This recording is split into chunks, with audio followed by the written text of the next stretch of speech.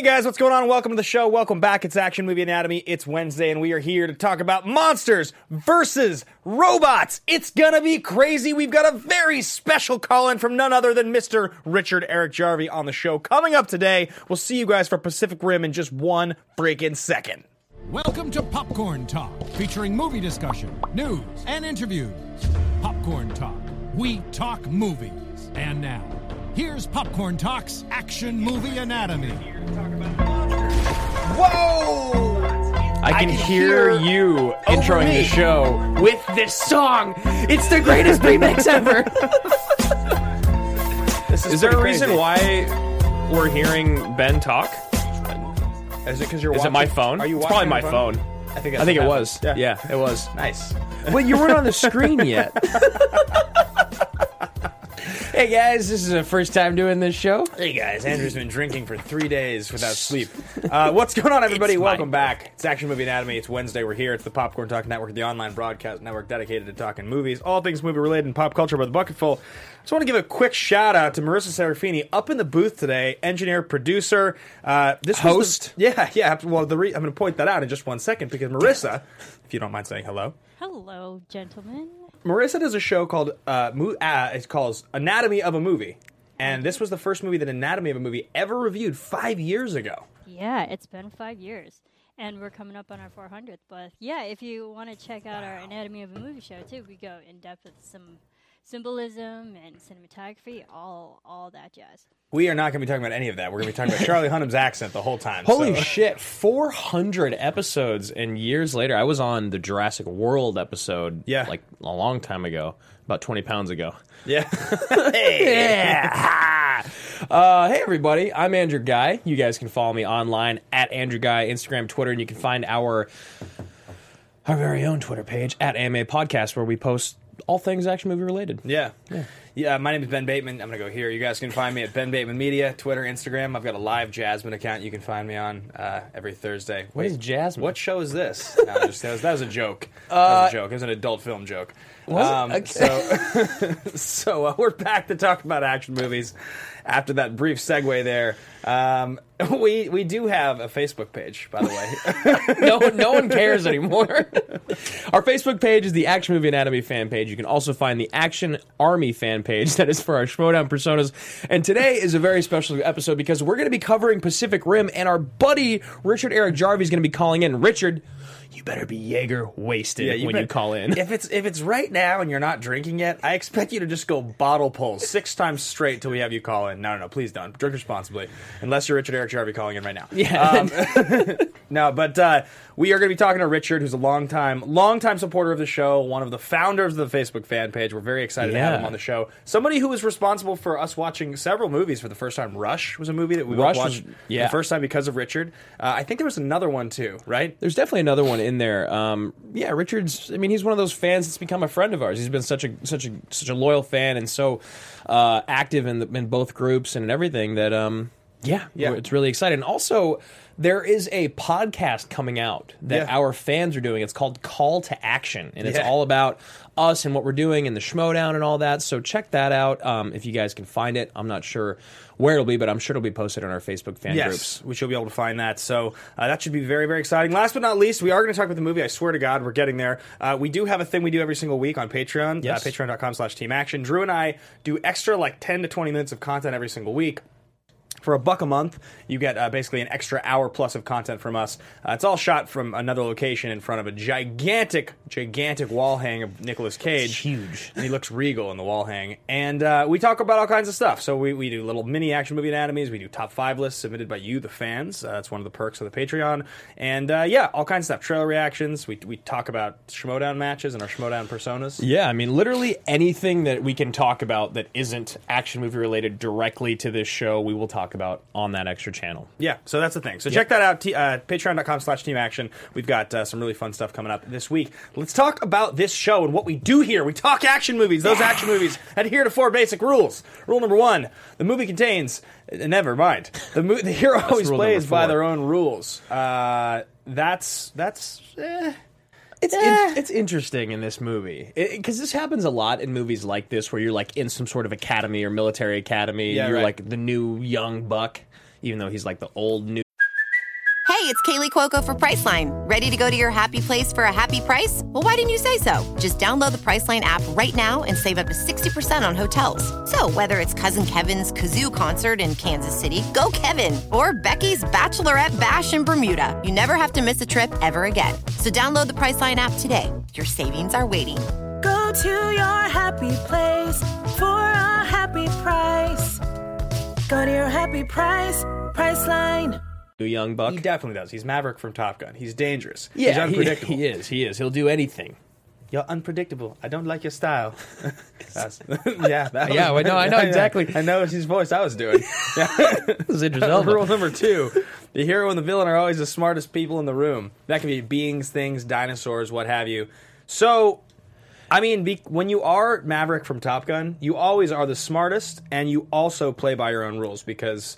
So, like, he is the smartest hero because he's the best fighter. Right, but what's so interesting about this movie is that you have to have a bridged brain and physical. So him and Mako together with Idris's guidance, I believe... Because Charlie by himself is not the smartest guy in the room. Do you think he's trying to say Mako, but his accent's so bad that he says Mako? Yeah. I think he probably just says one or the other throughout the whole movie. And then the Kaiju are the smartest villains in the room because like there's the scene towards the end of the movie where you like see the creators standing as they watch the bomb go off. Yeah. What are they called again? The architects? No. The instigators? Guys in the live chat, why can't I remember the name of Literally it? just The watched recursors or it's something. Precursors. Precursor. Yes. we're covering this professionally on our show right now. There's no notes on my page about the precursors. So you see them for a second. I think they're the smartest in the room. One of them has a staff, like he's wise. So he's got to be super smart, right? Because you got to have a staff, especially like an alien race. Mm-hmm. It's like a wooden staff. They don't even have wood on that planet, probably. No. So yeah, there you go. That's rule number 2. Rule number 3: the movie is driven by police, military, political, or mercenary figure. No, they're their definition of military. I guess they are military. Yeah. I guess it's like an old military academy. Well, so it's like the whole world has united to form this group of Jaeger pilots. And then the fourth one, easy. The movie contains a minimum of 1 explosion. I couldn't imagine this movie without an explosion. It's a lot of explosions. It would be horrible. A lot of things blowing up. Yeah. So we both have. So that's what's going on. That's the rules of action movie. It took us about 20 minutes to get through it. Yeah. So we have a few things coming up on the show today. Some really fun stuff. We are going to be talking about our thesis statements, our fist pump moments, our favorite lines. We're going to be doing some really bad Charlie Hunnam impressions. We've got Richard Eric Jarvie calling in. We have a segment called "What Were You Thinking, Man?" about great directors deciding to direct questionable films. Whether or not this one qualifies in that category, you will find out. And we might even have a conversation, overly siege, underly siege, properly siege, about Guillermo del Toro, if we have time. We will see. In the meantime, before we get there, we are going to watch the trailer to Pacific Rim right now. Sweet trailer, if I remember. The Edge of Our Hope. We always thought alien life would come from the stars. What the hell is going on? First kaiju made land in San Francisco. San Francisco. That's not how Americans say San Francisco, Charlie. Where I grew up. Where I grew up. Yes, there's an image of Jarvie just sent me an image of him chugging Jameson. You can't see it, but God damn it, am I proud of you. We created monsters of our own. Monsters of our own. My name is Charlie Hunnam. Hunnam.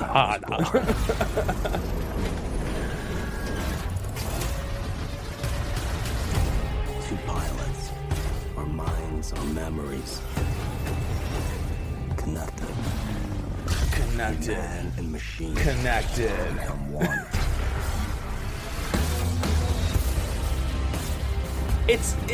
Come on. It feels more like a 90s action movie than most modern movies we've ever done. Totally, and the only reason that it's not is at the edge of our hope. Yeah. The edge of our time. The only reason that it's not is strictly because of the graphics. Yeah. Which are sick. They're awesome. Yeah. Each other. Also, like, you can't put the best line in the movie in the trailer. Does he say we are canceling the apocalypse here? Today we are canceling Yeah, It's his whole speech. It's the whole speech. Which also, like, props to Idris Elba to turning like 2 sentences into a fucking 6 speech. Yeah. Because I looked at it on paper and it literally is like 2.5 sentences. Yes, I was when I got to it because people I'd seen in the Facebook comments. Yeah, I'd seen in the Facebook comments that his speech was like a lot of people's favorite part. Yeah. I like it somehow he's carrying a boat, and somehow a boat is a far, far, far more solid item than like a building or anything else. I did think it was sick when he walked up with the boat, though. Yeah. Somehow it's like a very long, thin object. It's a destroyer. Doesn't break. Nope, of course not. Of course not. It's a fucking movie. It's made to be shot with torpedoes. I'm happy to be here movie. today, guys. I'm happy to be here talking about this movie. It's fun to laugh about movies that are awesome, but also a little bit bad in some ways. That's what we founded this show on. Yeah, totally. And like, this week is a fun week for me. So I moved, and there's a theater that's very close to my new house. I watched Uprising 3 times. Watched Uprising 3 times this week. No, but so this week, today's Wednesday, and I've seen a movie on Monday and Tuesday, and I saw Pacific Rim, Uprising, and Game Night, respectively. Yep. And I sat down for Game Night yesterday, and I had this smile on my face, and I was like, I'm just excited to kind of have a good time. Yeah. Like, I'm not expecting anything. And I realized that I did that with Pacific Rim 2, and I fucking loved it. Yep. So, it's been a fun week. And yeah, I'm really excited to talk about this movie because this is just good popcorn fun. Game Night, how good was Jesse Plemons? Jesse Plemons in Game Night may be one of the greatest comedic performances ever. One of the sleeper comedic performances I've ever seen in my life. Because, like, he did...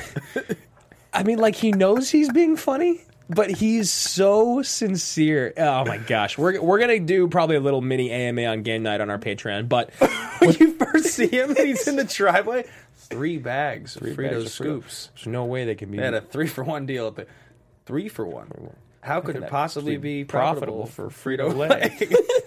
It's so good. It's just unbelievably funny. But yeah, so I think there's a lot of really interesting things to talk about with this movie. The fact that Guillermo directed it, I think, is interesting. A lot of people think that's great. I actually think it was a misstep. But yeah. Yeah, there's a lot of interesting stuff going on with this movie. So, we are going to get straight into things. We like to start the show off with a segment called Thesis Statement. If you guys are watching, listening for the first time, it's your biggest, boldest thought about this film. It's the thing that really, when you talk about this movie with someone, this is the first thought that you want to bring up, and it's the thing you're going to hold on to the whole time you talk about it. The greatest this, the only this, like, should never be, this is one of my favorite Charlie Hunnam performances. It should be, which it is. It should never be that. It should be, it should be something strong. And, movies like this, when they're a little newer and they're not classics, they're just these this movie sort of happened. It's like a cult classic in some ways, and then it sort of just went. Having a thesis about it that matters or that is strong is I think it's a little harder to come up with. Yeah, definitely. And this movie is it's like an anomaly in a sense because it was so hyped when it came out, and it literally did just come and go, but now... Yeah, it seems it has this huge following, which is why they come up with a sequel 5 years later, which is pretty. That's like a very late sequel, and most is like 2 to 4 years. 4 years is like the cap. Yeah, usually it's you can expect if it's an immediate direct follow up, it'll be 2, and if they need that extra year of production, they'll push it to 3. At 4 years, it's like maybe it just got pushed by a year. At 5 years, it's like. It got pushed, but somehow you guys held on to this still happening for some reason. Yeah, and someone else out there didn't care enough to make it happen sooner. Yeah, right. So it's interesting. Yeah, like Sherlock Gnomes, the sequel to Romeo and Juliet, that took 7 years. And you loved it. I was proud to review that film. Oh yeah, you guys can check out Nerds and Suits Movies, by the way. That's my mini podcast. It's like 8 minutes a day, basically. I review every single movie that comes out during the week. You guys will be getting my Ready Player One review probably tomorrow, I'm guessing. Maybe today. And you guys can check that out. So all those movies we talked about, Game Night, Annihilation, Pacific Rim Uprising, I've reviewed them all. So... let's get into thesis statement. Do you want to jump in with yours first? Yeah, I'm going to jump in with mine. It looks like Richard's having a little trouble with the call-in with the Skype. So we'll see what happens there. I got the chat open. But my thesis is interesting because I would not have been able to draw this thesis up had I not seen Pacific Rim Uprising 2 this week. And my thesis is... just Pacific Rim Uprising. It's not called Pacific Rim Uprising 2. Pacific Rim Uprising 2, the sequel, is that Pacific Rim Uprising is the better movie. It's a better movie than Pacific Rim. It is the better film. I enjoyed it more. It succeeded because it wasn't directed by Guillermo, because the first one struggled with Guillermo trying to do what he always does, which is tell a beautiful story, which is tell a love story. He even, in the production, discussed, he's like, I had a really hard time. First of all, I've never shot a movie in under 3 months, or in under 115 days, ever. And he had to shoot this one in like 105 or something like that.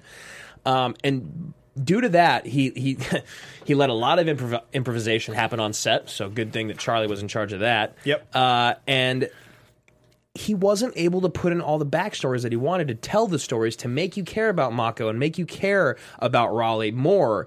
So I think the reason I say that Pacific Rim 2 or Pacific Rim Uprising is a better movie is because it was exactly what I wanted. Yeah. It was bigger monsters, bigger explosions, robot monsters. Like, Yeah. I don't care about these people. I don't care about the stories. I just want to see people get destroyed and cities get destroyed. Voltron beast. The Voltron beast. Like, all the things. So for me... And I texted you and I was like, it's strictly due to expectation. Yeah, 100%. I hear Guillermo del Toro was directing a monsters versus robots, yeah. like awesome. Like he even said he wanted to be a space opera on Earth, essentially. You knew it was going to look amazing, which it does. Totally. It just misses on every other level. Right. So for me, that's what I got to say. Yeah, for me, my thesis statement is that spending $190 million on a movie led by Charlie Hunnam and Rinko Kikuchi is a mistake. Yeah, it doesn't matter if Guillermo was directing it or not. And at the time, Guillermo wasn't who he is now. He was like Guillermo, revisionist history will tell you that people thought Guillermo del Toro directing this movie in 2013 was like, there was, people... He wasn't like a commodity like he is yet. He was a guy that was, and we'll talk about Guillermo in a second when we get to, written and directed by, but basically at the time, he was really, really, really, really famous for one movie. He had done Pan's Labyrinth, and that's the movie in his, Oh my God. That had better be Richard Eric Jarvie. Mom? Everyone, listen up. Today, at the edge of our hope, Yes. at the end of our time, we have chosen not only to believe in ourselves, but in each other. Today, there's not a man nor a woman in here that shall stand alone. Not today. Today, we face the monsters that are at our door and bring the fight to them. Today, we are canceling the apocalypse. Yes! Yes, we are, Richard! Yes, we are. Welcome to the show. Here. God damn it, Commodore, you are a badass. That was amazing. Thanks. That was a great way to start All the right, call. guys, that was a lot of fun, man. Thanks a lot. Dude, he's going to go now. Thanks, Richard, for calling. No. How's it going, man? Oh, man. Oh, it's great, man. I'm super psyched to be calling in, man. This is great. Yeah, this is exciting. So I was just saying, I was basically just wrapping up my thought on the thesis, which is just that, like, at the time, Rinko Kikuchi, even then or now, it's sort of just like, that's a strange second lead. But Charlie Hunnam, even at the time, is just not somebody who I would bank $190 million on him as the lead in. I mean, that's just, you watch this movie and, like, he doesn't deliver. He's not very good in it. It's just, that's the problem with the movie. Idris is great. He's a great third lead. Yeah. Totally great. Did you watch Sons of Anarchy, Richard? No, I haven't actually. But Yeah, me like neither. the thing with Charlie Hunnam is, I think it was first one of my theses that I think Charlie Hunnam is one of, well, I can't say the most unluckiest, but one of the unluckiest male leads because he's actually been in some pretty good movies like Pac Rim and King Arthur. They're both like pretty decent blockbusters, but he doesn't seem to be able to like get the traction. Yeah, I mean, and so when you say it's his, one of the unluckiest people in Hollywood, why do you think that is, man? I mean, because for me personally, I think he's a bad actor. I do, but I haven't watched Sons of Anarchy and I haven't watched King Arthur, so I don't know. I'm not well versed. So why do you think? Because it can't just be luck, right? No. I'm not a fan of his because of his acting skills. I think he's a guy who's been put in a position, sort of like Taylor Kitsch. Like he's been given the opportunity to be in like a big star. So he's been like in these big movies, but he hasn't gotten that traction. And I think one of the things, like, I don't like the 50 Shades of Grey movies, but I think if he actually gotten the role of Christian Grey, right, he would have skyrocketed his star. We had to drop out of that, right? Given That's the him story. a better platform. Yeah, that's interesting. I think he would have been much better suited in that movie as well, because from what I've heard, Jamie Dornan or whatever is pretty Dong man or something. is pretty bad. So Richard, I got to ask you, man, what is your fist pump moment? Because that's the segment we're about to get into. So what better way to kick it off than to have you kick it off for us? All right, do you have an hour? No, actually, I have several. One of the, first I put down the same speech that Elba gives, but then I actually watched it twice this weekend. One of my favorite, it's one of my favorite lines, and it's also my fist bump moment. And it's actually kind of a low-key moment, and it's where Mako says, when Beckett says, like, we don't have to obey him, and Mako says, it's not obedience, Mr. Beckett, it's respect. Yeah, okay. And I think that's really, really cool. There's, like, paternal themes in this movie, and respecting your elders. I think it's kind of old-fashioned, but it works so well in this movie. Yeah, that is a great line. Richard, I've noticed you're very similar with Ben in the sense of like you really latch on to like the father-son stories and the family stories in movies. I know that you have a very strong relationship with your father as well in that sense with film. Mm-hmm. Did you think that this movie kind of fell flat, or do you think it succeeded in the relationships between Charlie Hunnam and Mako and Idris? Well, I think I enjoyed this movie a lot more than you did, because one of the factors about watching it again and again, like this past few days, I kind of actually, my thesis, it's not a firm sentence, but the thing I said about it is what makes this movie great is not the kaiju Jaeger action, but the human connection in it, and the father-son moments, the father-daughter moments, and Riley losing his brother. And I think the actual Drift connection, he's a perfect representation of the compatibility of the characters. And I think this gives this movie its heart and soul.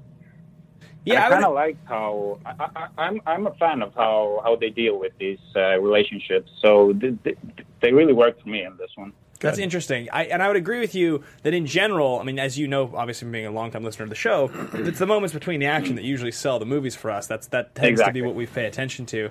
I think for me, it's I was saying this to Andrew, I'm going to just read off a list of people, and it's here's a couple guys. Charlie Hunnam, Sam Worthington, Jai Courtney, Scott Eastwood, Joel Kinnaman. I mean, these are all these guys that you see sort of show up in roles like this. And it's you just see so often these short-haired, a little bit of stubble, kind of generic white guys, and they just, if they don't get a single, if they just swing and miss, the movie still goes, because the studio's going to put money behind it, it's still going to work. And for me, I think that's the biggest reason this movie misses. It's just, he's another one of those guys that doesn't have that thing. He doesn't have that thing. And so those moments you're talking about, I like the moments between Idris and Mako, but that's because Idris is a really good actor. And that great moment when they're underwater, just before Idris blows up, that's a great moment when he's saying goodbye. I love that moment, but so much of this movie and American movies hinge on these white male leads and their big moments. That's so much of what the narrative in these movies is about. And it's unfortunate because that's just what American cinema has become. But if you have somebody who doesn't deliver in those roles, I think that it sinks the movie for me. And that's my problem with this movie. It's got to be my biggest problem with this movie. But what did you think of the moment where Max Martini is saying goodbye to his son when he's going on this sort of suicide mission? Yeah, right. He's you've got my son. I think that really worked for me. I kind of even teared up for a second there.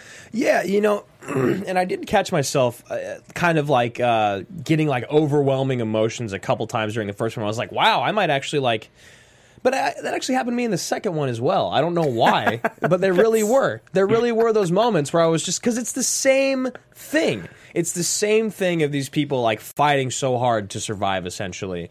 So I got to ask you, man, if you were drift compatible with one celebrity, who would it be? Oh, nah. Don't you say Alicia Vikander. I got to think about this. Oh, I know who it is. Come on. It's TC. It's got to be TC. He would be the ultimate drift buddy. While we have you on here, did you see that he tweeted a picture just wrapped in Abu Dhabi? It's him hanging off a helicopter, and he's like, "Thank you, Abu Dhabi." And it's I saw all these tweets from people in the industry that I know that I don't know that are outwardly Tom Cruise fans. They're all most excited for any movie this summer. It's of course you are. Of course everybody is. The world's coming back around on our boy. Richard, can we get you to call back in for Mission Impossible 6? Oh, for sure. I'd be happy to, man. Yeah. Fantastic. Fan-freaking-tastic, man. Well, thank you so much for being a part of the Army. Thank you so much for keeping this thing going with us for so long, man. It's been a blast, and we're happy to have you on the episode. Oh, man. I just want to directly say thank you to both of you, honest. This has been one of my favorite pieces of entertainment, every week, and I've been a big fan of the show for years, and, having been just a small part of the show is truly a dream come true. So thank you so much, guys. No, of course, Richard Eric Jarby, Commodore, we salute you. Have a good day, brother. We'll talk to you soon. All right. Clear eyes, full heart. Can't lose. Yes. Clear eyes, full heart. Kyle Chandler was pretty great, and he was good, right? In Game Night as well. Pretty good, man. Pretty good, man. All right, guys, that was Richard Eric Jarvie, a Commodore, calling in, giving an excellent speech from Idris, almost better than Idris gave it. Yeah, it was terrific. So let's get into our fist pumps. Yes. Right? Okay. Yeah, I'm going to go with my fist bump moment it's like the first 15 minutes of the movie, because it's funny, the amount of shit that I'm talking about this movie, and I outlined it very clearly just now. I think that's my biggest problem. It's just that I get really burnt out in these movies when you have a guy who basically functions like Hunnam does in this movie. It really takes me out of it. It really does, but I know exactly what you're saying right now. Yeah. And that's that it takes you out of it, but you still love the movie. It was still incredibly enjoyable, and the tone is set in the first 15, which is, I think, really important for this movie, and it's one of the things I like so much about it, because even when he's kind of giving his voiceover about when the kaiju came to the world, in San Francisco, I think he's a bad actor, and that part. But I also was watching, and I looked over to the person I was watching with, and I was just like, it's sweet that they just get straight into it. Yeah. I was like, it's sweet that they don't waste any time. They just literally put us right into it. Like, you get the premise of the movie in 90 seconds. You get exactly what's going on, and then here was my fist pump. It's when Hunnam's like, Jaeger pilots were like rock stars. Yes. And it shows him and his brother strutting in the leather jackets, like big boxy leather jackets. Yeah, and also because the music in this movie, I think is low key a fist pump moment. Yeah, the theme, sick. It's like super like. My brother and I, we weren't the smartest or star athletes, but we could hold our own in a fight. We can hold our own in a fight. And like, you look at him and you're like, okay, so your brother's going to die in the first scene. Yes, exactly. I was like, that guy's the ultimate he's going to die guy. I was like, I don't know who that actor is. He's dead in the first scene, and that's going to make this guy be like broken and shattered, but he's a really good fighter. And that's all I need. I'm in. I'm totally fucking in. Totally in, heartbroken, going to go work construction. That was my fist bump moment. Just them in the leather jackets. I was like, yes. The music is sweet. I will definitely give him that. Okay, so my fist pump, I had a couple, as I always do. The Jaeger walking with the destroyer was one of them, like walking through the city. But mine actually happened right away as well in the movie, and it's when you see that first kaiju that kills his brother. Yeah. And it's when they're like, oh, this time, there's an island 3 miles away, 2 miles, 1 mile. How's it getting closer? And then, God, and then you see it swimming underwater. The massive size of it. I have, what's that, like Tessa where you're like scared of the greatness of the ocean. Starts with a T. But anyway, I am always fascinated when you see like these massive creatures in movies and waters. Like even in Jurassic World, like the Megalodon or whatever, the thing in the water. That was like my favorite monster. So for me, when you see that thing swimming underwater and how big it is, you're just like, holy shit, they think that's an island. Yeah. That's how big it is. Yeah. And you see it and you're just like, man, it's going down. Yeah. I loved it. Another thing that I think is great about this movie, and this is like definitely something it's consistent in both movies, is like the size of a Jaeger. They're the size of buildings, right? They're like bigger than buildings. Yes. And they're these huge, like, mechanical, like, just enormous things that get, like, the shit kicked out of them. You see them kicked around and, like, sparking everywhere and getting beaten and scratched and dented.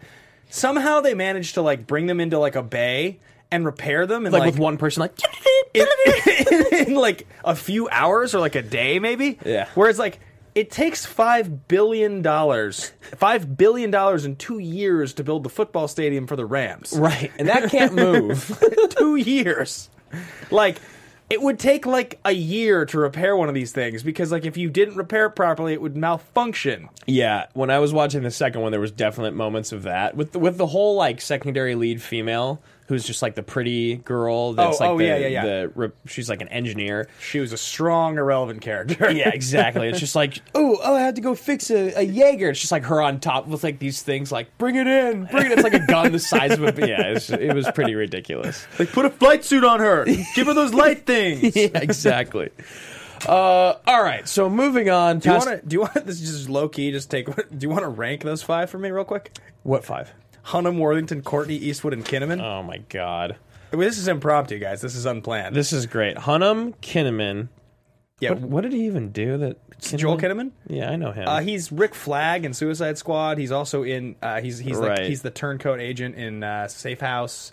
Eastwood. He's like real famous in Sweden, I think. Worthington. And so I've got Eastwood, Kinnaman, Worthington, Hunnam, and who else? Jai Courtney. And Jai Courtney. And like, thank God that not Charlie Hunnam, that Taylor Kitsch got himself out of this. If we weren't just big fans of them, I'm guaranteed Joel Edgerton and Taylor Kitsch were on this list. Well, it's funny. We're just big fans of them both. Janine, shout out to Janine, by the way, who has been crushing it I think she has another match today. Or is it today? Or no, maybe she plays in one soon. I don't know. Either way, she's in the live chat, but Janine was talking. She's like, stop trying to make Taylor Kitsch happen. Yeah. In the chat. I'm like, we will always try to make Taylor Kitsch happen, Janine. I'll let you rank Kitsch in there just because you know I'm a fan, but that's no, not your opinion. I like Kitsch a lot. You like so Kitsch. I don't want him on this list. Okay, good. And Edgerton doesn't even belong to be spoken in the this. same sentence. All right. So honestly, as much of a joke as this is, I think I actually no. Who are we going? We're going 5-1. Yeah, and if you want to think about it, we could ask Marissa her number 1 and her number 5 here, just because let's ask her real quick. Marissa, out of those 5, who's your favorite and who's your least favorite? Hunnam, Worthington, Jai Courtney, Scott Eastwood, and Joel Kinnaman. Oh my! Ooh, I have to think about that. Give me I did like Joel Kinnaman because I watched him in AMC's Killing, and he was great. Okay. So I knew his character before I knew him as Rick Flag. Okay, so you actually like Kinnaman. I'm actually more aware of his acting, and he's also great in Altered Carbon. Oh yeah. He's killing it right now. I've been hearing that. I actually have him first on my list as well. Kinnaman? Yeah. Wow. just because I remember him, and I didn't even know who he was at the beginning of the episode, right? I did know who he was. I remember that he was fine enough in Suicide Squad. Yeah. And I saw Child 44, maybe, and he was fine in that. He's also fine in Safe House. He's not bad Safe in House. Safe House, he's good. Darkest Hour, he's also in. Oh, he's also in The Girl with the Dragon Tattoo. Really? Yeah, Krister Malm. He's like one of the random people on the island, I think. No, I think that's the Swedish one. It's got to be. No, it's the one. The with Fincher Daniel one? Craig, yeah. Huh. Yeah, he's in it. I just watched it again. I know, I did too. I don't remember him. Anyway, yeah, Kinnaman's definitely my first on here because I've seen more of what he's done, and he doesn't piss me off every time I look at him. I think so. Okay, all right, go ahead. What you got? So I got Kinnaman at 1. Yep. I actually have Jai Courtney at number 2. That's outrageous. That's blasphemy. Well, I mean, this list is horrible. These are horrible people to choose from. Okay. And then basically I just had to put the other people I'd like to watch in order, which I guess would be Worthington, Eastwood, and then Hunnam. Okay, wow. So you're really harsh on Hunnam. I think he's awful, but I don't think that he's on the whole awful. I have to believe that you couldn't have. Every single one of these people has made a movie other than him more recently, right? I mean, King Arthur. People like King Arthur. I didn't see it. I think my ranking would have to be dead last to Scott Eastwood. He was so bad in Pacific Rim 2. It was offensive.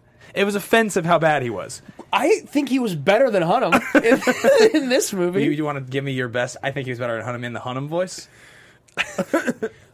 I think he's better than Hunnam. I think he's better than Hunnam. Hunnam.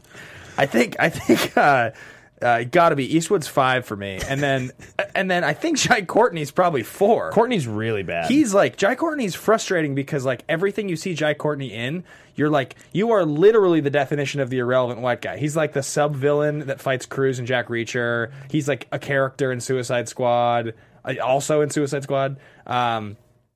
In fact, aren't 3 of these guys in Suicide Squad? I was gonna say. Jai Courtney and Kinnaman are both for in it. sure. Yeah, and I thought Scott Eastwood was in it too. He needs to be in it. I think my number 1 on here is who's your number 1? It's Worthington. I actually think Worthington's borderline okay. In what? I liked Worthington as oh shit, what was that movie he was in? I liked him in Exodus, Gods and Kings. Wait, shit, that was no. I liked him in Avatar just fine. I think he's fine in Avatar. And I also like him in Hacksaw Ridge. I like him in Hacksaw Ridge. Oh, that's fair. He is good in Hacksaw Ridge. Yeah. He's 3rd on my list, so maybe it would change him with Jai Courtney.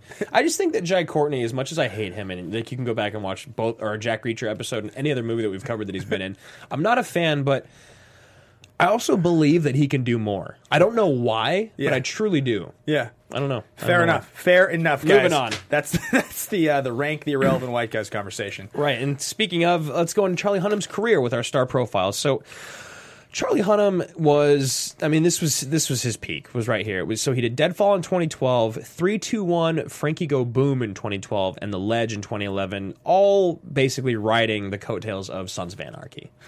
Yeah, I think the show, unless I'm mistaken, I think that show ended in 2014. Might have ended in 2015. Yeah. But I'm basically positive that's what happened. And so the studios were grooming him. They were trying to Eastwood figure out... is in Suicide Squad. He is! Yes! He plays a soldier in Suicide. This is amazing. Yeah. It's amazing that you just came up with 5 random people and that 3 of them are in Suicide Squad. Yeah. I'm very happy right now. That's funny. so I think it was canceled in like 2014, and people loved that show. I mean, Sons of Anarchy, when it was on TV, was one of those shows that like it was like in the top 10 frequently referenced shows that people were watching. It's one of those shows that when I went and watched it, I just felt like I was missing something because I watched 5 episodes, which is a lot. Yeah, it's a lot. And I just couldn't get into it. It wasn't bad, but it just wasn't like gripping. But I don't really remember Hunnam in it, but that show was huge. Legend of the Sword, King Arthur was 2017, I believe, right? That was last year. Really? It was that recently. I think it was just last year. Could have been 2016. It was, right? And people really liked that movie. Marissa liked it. Richard liked it. There's people in the chat that liked it. Some people liked it. It just didn't make any money. The problem. It was a giant flop. So he had been in that, and he was in this in 2013. And you figured, the studio starts to put King Arthur into development in 2015. Probably that's probably when that starts to kick into it. Filming in 2016. So he's kind of still like, this movie came out and it made money, so it was like, okay, Hunnam's bankable. And he also, in last year or the year before, was in The Lost City of Z, which was like an indie movie that a lot of people liked. Oh, yeah. And I think there's some, people have some belief that he's a good actor. So I don't think that he will get... I mean, Taylor Kitsch is in movies again, and John Carter lost all the money. Yeah. So, like, just because King Arthur lost all the money, I think that probably Hunnam gets to be, like, the co-lead or the villain in something next, is my guess. And if there's anything that the show and Hollywood has proven is that, like, if you're put in the right role at the right time, you can do anything. Yeah. And you can come back. And I think Taylor Kitsch is a great example of someone that did that, because if you look at the roles that he's done over the last few years, he started to pick right. Yeah. He started to really fall into roles that have separated from this conversation, because honestly, when we started the show, I would have thrown him in that category. Yeah, right. And I don't believe he's in there. So Rinko Kikuchi, her movies are tough because I don't know them. So The Warped Forest in 2011, Love Strikes in 2011, and At River's Edge in 2011. I could have picked Idris Elba, but she was truly the secondary lead in this movie. I think she does a good job. Really? Ish. Really? I mean, hold your opinion. No. I mean, the two of them and their relationship on screen is pretty bad, and you wonder. I always wonder, and this is, I can just say this because my mom has a pretty strong Korean accent. Yeah. And in the second movie, the lady in it is also, she's Chinese, right? Yeah, right. And she speaks mostly in Chinese throughout the film, but when she speaks in English, it's pretty bad. Yeah, her right. delivery it's not very believable, kind of like Charlie's English accent in this one. You're talking about the one who runs the company? Yeah, Shao Industries or whatever. So I don't think she's that bad. It's just her delivery. Like, I believe what she's doing and her actions, but it's it's like the actual saying of the words for her. It seems like she struggles, and honestly, it feels the same way with Charlie. Do you know what I mean? Yeah, for sure. So I actually think that she's the stronger of the two. In an earlier draft of the script, they never spoke to each other in English. I'm serious. Oh yeah. Their drift connection allowed him to basically hear her speaking to him, and I'm not sure if is she Japanese? She's Japanese in the film. Okay, and he would hear her voice in his head, so they never actually would have had to deal with interacting with words. That might have been a better choice. Well, how would they? They're like, yeah, but then we realized there'd be no talking in the whole movie, so we had to change it. So anyway, that's kind of where we're at with these two guys. Sometimes you got to come in here and you just got to tear a movie apart. Yeah, but the thing is we still loved it. We still had a really good time watching it. I think that's why we're like laughing while we're doing it. So getting into production development, Guillermo del Toro, this is an interesting time in his career because, we have this segment, What Are You Thinking, Man? Guillermo, this feels like that movie for him, but he, like you were saying, he'd only done Pan's Labyrinth that anyone knew about in America. He had basically done He's one of the three amigos of cinema, is what they're called. It's these three Spanish directors, these three Mexican directors that are all, they're kind of this group. And it's Guillermo del Toro, that's Alejandro González Iñárritu, and it's Alfonso Cuarón. Right, three of the best directors in the world. Right now. They've all now won an Oscar for Best Director. Yes. And, but, 10 years ago, that was not the case. I guess Ang Lee had won it in 2006, so I think the first Oscar by these guys was probably in... Yeah, it's all recent, actually. Yeah, it's all within the last 5 years. Gravity's the first one. Gravity in 2009 in 2013 is Cuarón. Yeah, so 5 years. And 2014 and 2015 are both González Iñárritu, and 2017 is Del Toro. That's an amazing run for these guys. And these are, and by the way, all three of them worked on this movie. Iñárritu and Cuarón came in and helped him edit after it was done, and they took out pages. I think Cuarón took out. Or one of them, I think Iñárritu took out 10 minutes, which makes sense because he's an asshole. Yeah. And then Cuarón did less. But anyway, I didn't mean to interrupt. So yeah, they're kind of they're known and they they're all longtime friends. And Del Toro broke in with he produces a lot of other movies and he's a very prolific creator. But he broke in really with Pan's Labyrinth. He had done Hellboy and he had done Hellboy 2, which were both well loved movies. And then he does Pan's Labyrinth, I think, which is like 2006 probably. I think it's right in there. Yeah, sounds about 05 right. or 06, definitely. And after that, 2006, yeah. Yeah, there's a few other movies that get thrown in there. He did Crimson Peak a few years ago. He did this film. And there's one other Del Toro movie that I'm forgetting that's like people very much like. I got it right here. But what am I forgetting? Pacific Rim, Hellboy, Pan's Labyrinth, Hellboy, Blade 2, Devil's Backbone. Yeah, I guess. Mimic. Yeah, okay. Mimic is sweet. So I guess I'm not. Which is you got them all. Which is kind of the point. Which is that in 2013, when this movie came out, it was like, this is this fan favorite director who makes sci-fi fantasy movies, right? He creates crazy creatures. That's like one of his hallmarks of his movies is he makes these really, really, really incredible looking monsters. And I think there was a lot of faith that he's going to make Godzilla's versus Robotech basically, and it's going to be amazing. Because why wouldn't it be? Because he's going to make this colors amazing and design this beautiful movie, and he does, and it is. Yeah. That's the thing about this movie that's so much better than the second movie to me is that he just made there's the scene where Mako's walking and it's like the flashback and the world is all blown up. Yeah. And it's this crazy shot from right to left and it's just beautiful blue colors and she's like this little girl walking through this destroyed city and you're like, okay, that's why this guy did this movie. Yeah. Because if this was Michael Bay, this would be like a wraparound 360, and none of these colors would be here. And they specifically talk about that scene as one Yeah. of the reasons why he wanted to direct this movie. I think it's that scene, and there's one other one specifically that you talk about where it's like, that's why Guillermo wanted to do this film. And it makes sense, because those moments are Guillermo del Toro. And if the movie had that throughout, it would have been so much stronger. Yeah, for sure. It's just missing. Yeah, it's not even. I don't know what it's missing necessarily. It's just it just doesn't have the heart that it's supposed to have to make you give a shit about these characters at all, and that's the problem. Yeah, the visuals are unbelievable, and that he had a lot to do with the monsters they designed. They designed over 100 Jaegers and 100 Kaijus for this movie. Yeah, what they would do is with all the artists on set is they would have a pool almost every week where it was just draw the craziest kaiju you could, and the winner would be thrown in. And they had hundreds. They only used a handful. But the writer here, Travis Beacham, him and Guillermo they'd started talking in 2006 about a movie called Killing on Carnival Row, and then that movie ended up falling apart, and so Beacham conceived Pacific Rim the next year when he was walking on the Santa Monica Pier, which is funny because that scene is in the second movie. Yeah, right. But he was walking on the Santa Monica Pier, and he thought about this crazy monster and a crazy robot fighting and what it would do.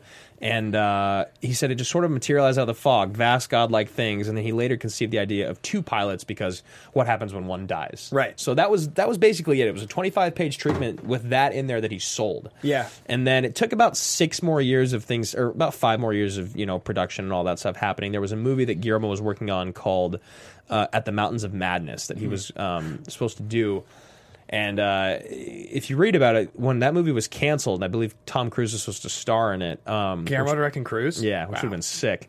When that movie was canceled due to budgetary things, he couldn't agree on the R rating and the $150 million budget.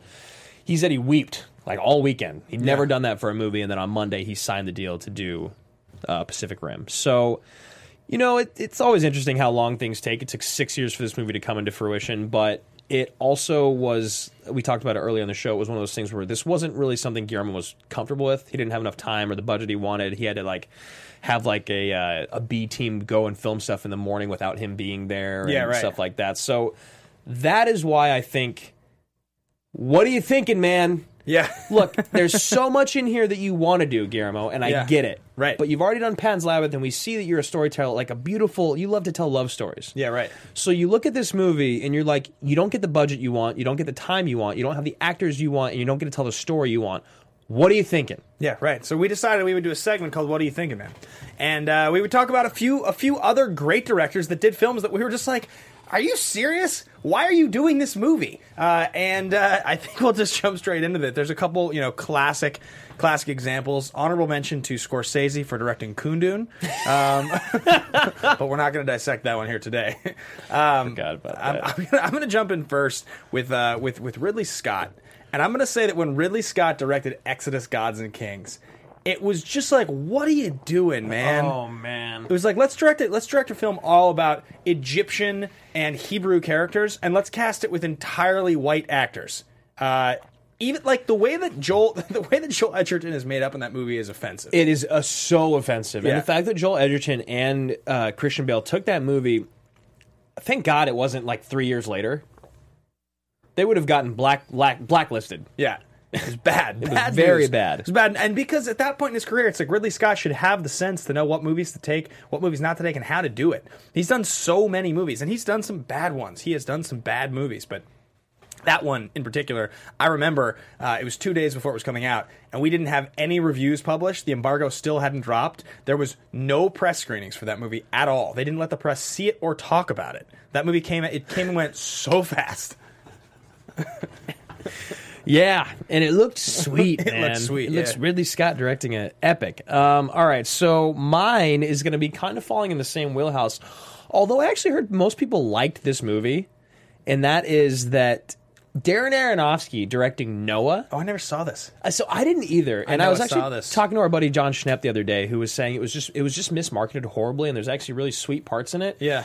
But then someone else was there. I don't remember who it was, but all the things that Schnepp was saying was sweet was the exact reasons why the other person hated it. So I was just like, Frank Roca. yeah, right. But it was just like one of those things. It's like, look, you're Darren Aronofsky. You did Requiem. Yeah. You know, like you did Mother. Mother, even though I heard it was bad, makes sense for him to do a movie like that. You did Black the Swan. Wrestler. And Black The Swan. Wrestler. Yeah, he's in a great run.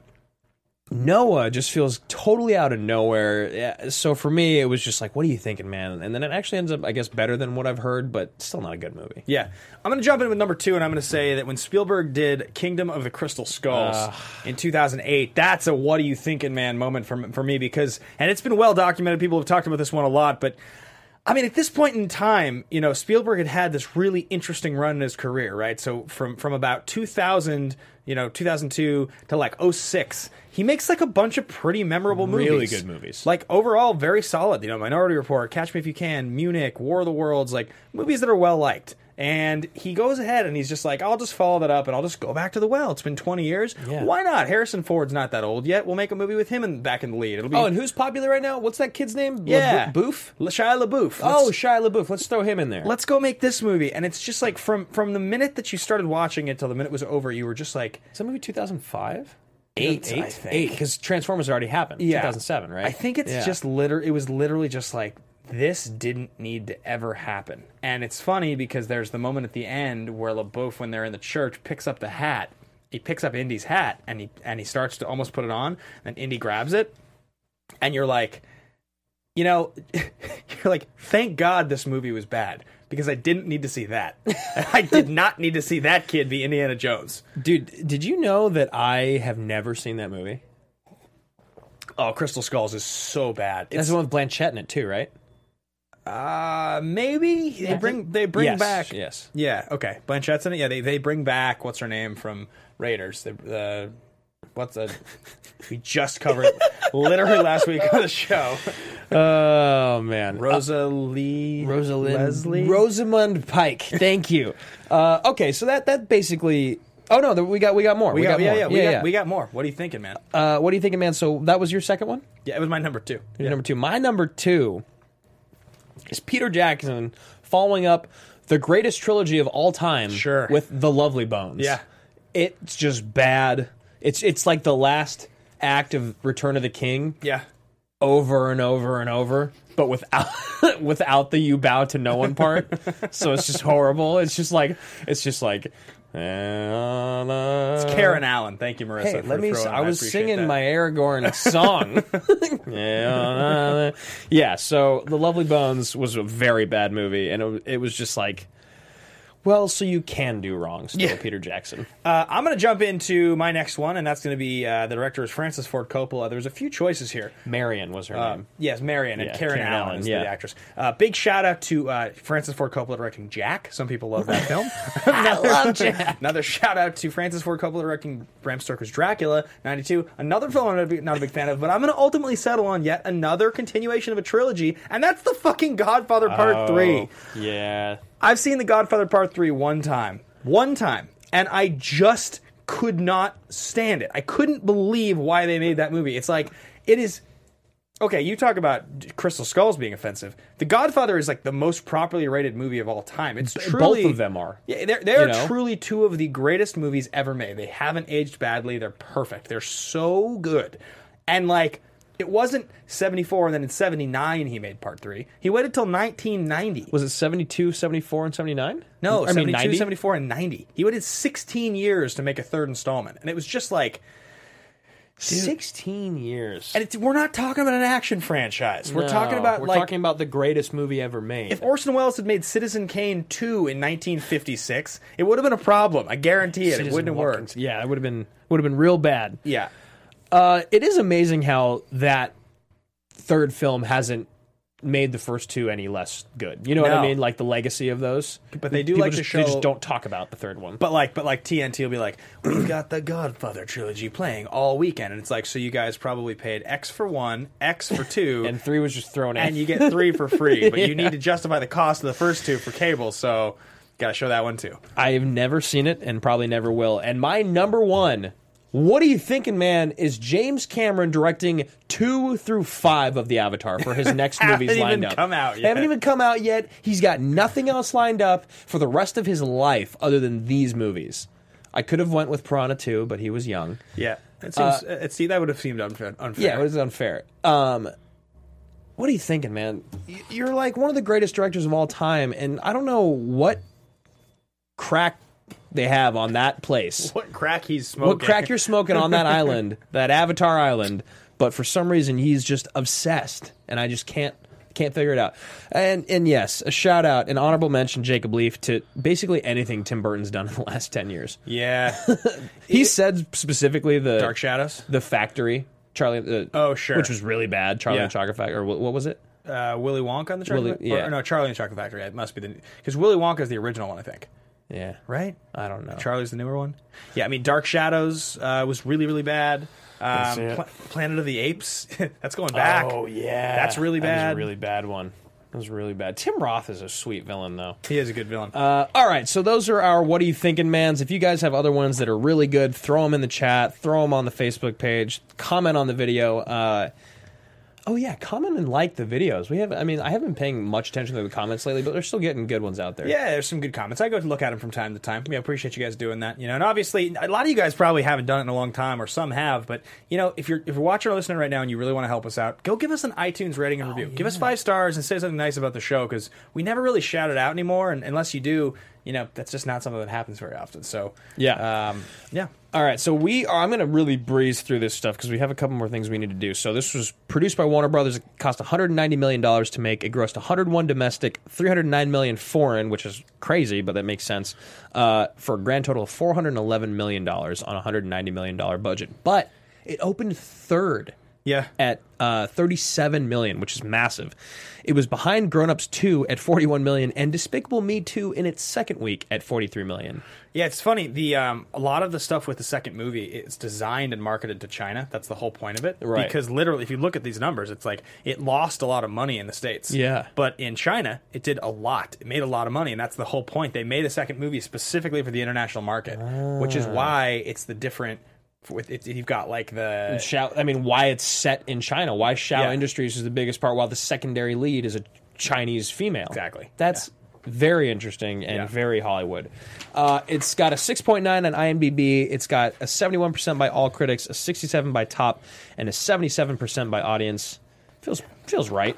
Yeah, I think 71 is as high as I'd go on this. 77 is a little high for me. That's like that gets pretty close to being like an actually really good movie. But an audience score of 77, I guess, is fair because it does have like. If somebody was like Face Off's a 77, I'd be like, you're wrong. It's better than that. Yeah, right. You're like, it's like an 86. All right, favorite line?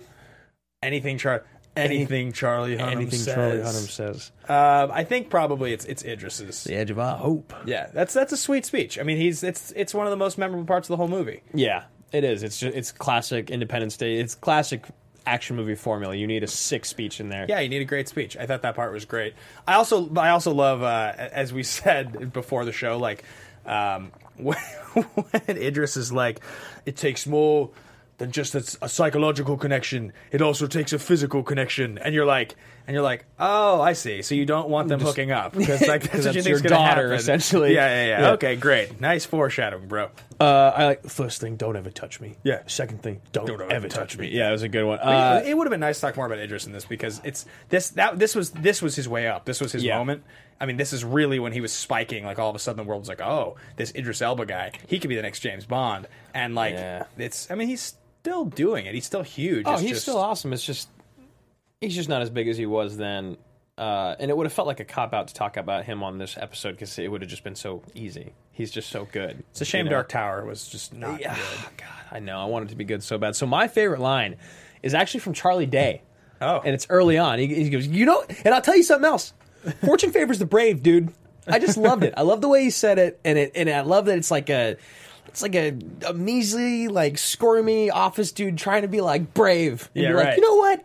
And I just love it because it's he's got such conviction behind it. He truly believes it, and obviously it pays off. The second movie, we'll see what happens with Charlie. We basically haven't talked about Charlie Day a single time this entire episode until just right now. Yeah. That was the first time. Yeah, or Ron Perlman for that matter. Yeah, Perlman's sweet. Yeah, they're both good in it.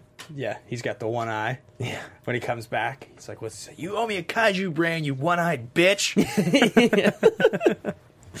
All right, so AMA questions. We're gonna skip past that. I feel like we answered most of them, but Richard Eric Jarvie did request that we do something we haven't done in a very long time, Ben. Oh, good.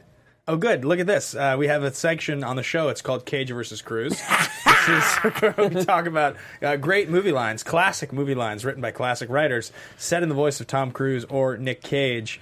So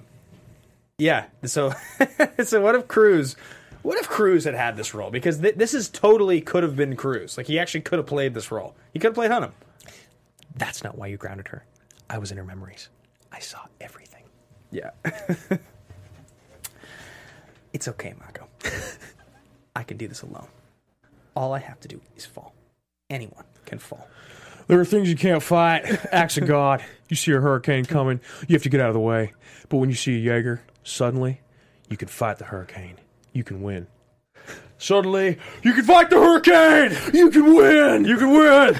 Let's do this! What are some other ones? The Edge of Our Hope.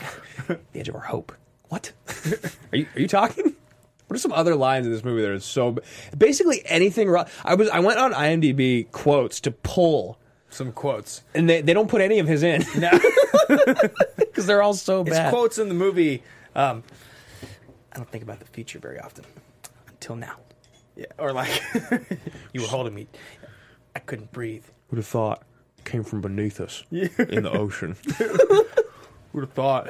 Yeah, I think it's probably not enough. It's probably Marissa's turned us off. She turned off the microphones. Well, so. You know what? Everyone is enjoying it in the chat. They're losing their shit. I hope so. That's good. That's good. Thanks, guys. Classic. Thanks for being so supportive of this episode. Yeah, thanks, guys. So, Ben, there are 3 action movie categories. Yeah, the 3 action movie categories are totally ridiculous, totally legitimate, ridiculously legitimate, totally legit. It's going to be movies like, I don't know, Gladiator or Lone Survivor. They hold together really well with some really dramatic, great component. They don't really lose you at all. There's totally ridiculous movies like Face Off, Con Air, Demolition Man. They're really silly. Just you kind of laugh all throughout, but you know you're enjoying them, and there's a reason you're watching. And there's ridiculously legitimate, which is the middle category. That's like Predator and Point Break and The Rock. There's like one really good thing about them, at least. One really dramatic principle that's making them just work. But you do kind of laugh throughout a little bit. This you want to go first? Is totally ridiculous. Really? Yeah. Yeah. There's even the Idris speech, Right. because he is good, and it is a good speech. It's the only thing that almost holds this movie together. But all the things like with the monsters and the robots looking cool, they don't legitimize the movie. It's just awesome. It just looks awesome. sick. Yeah.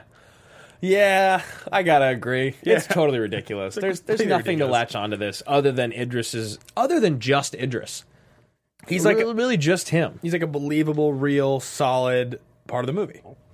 Yeah. He makes you feel something. His relationship to Mako is good. Richard, I appreciate you getting drunk. Yeah. And I'm sorry that you have to sober up now. Yeah.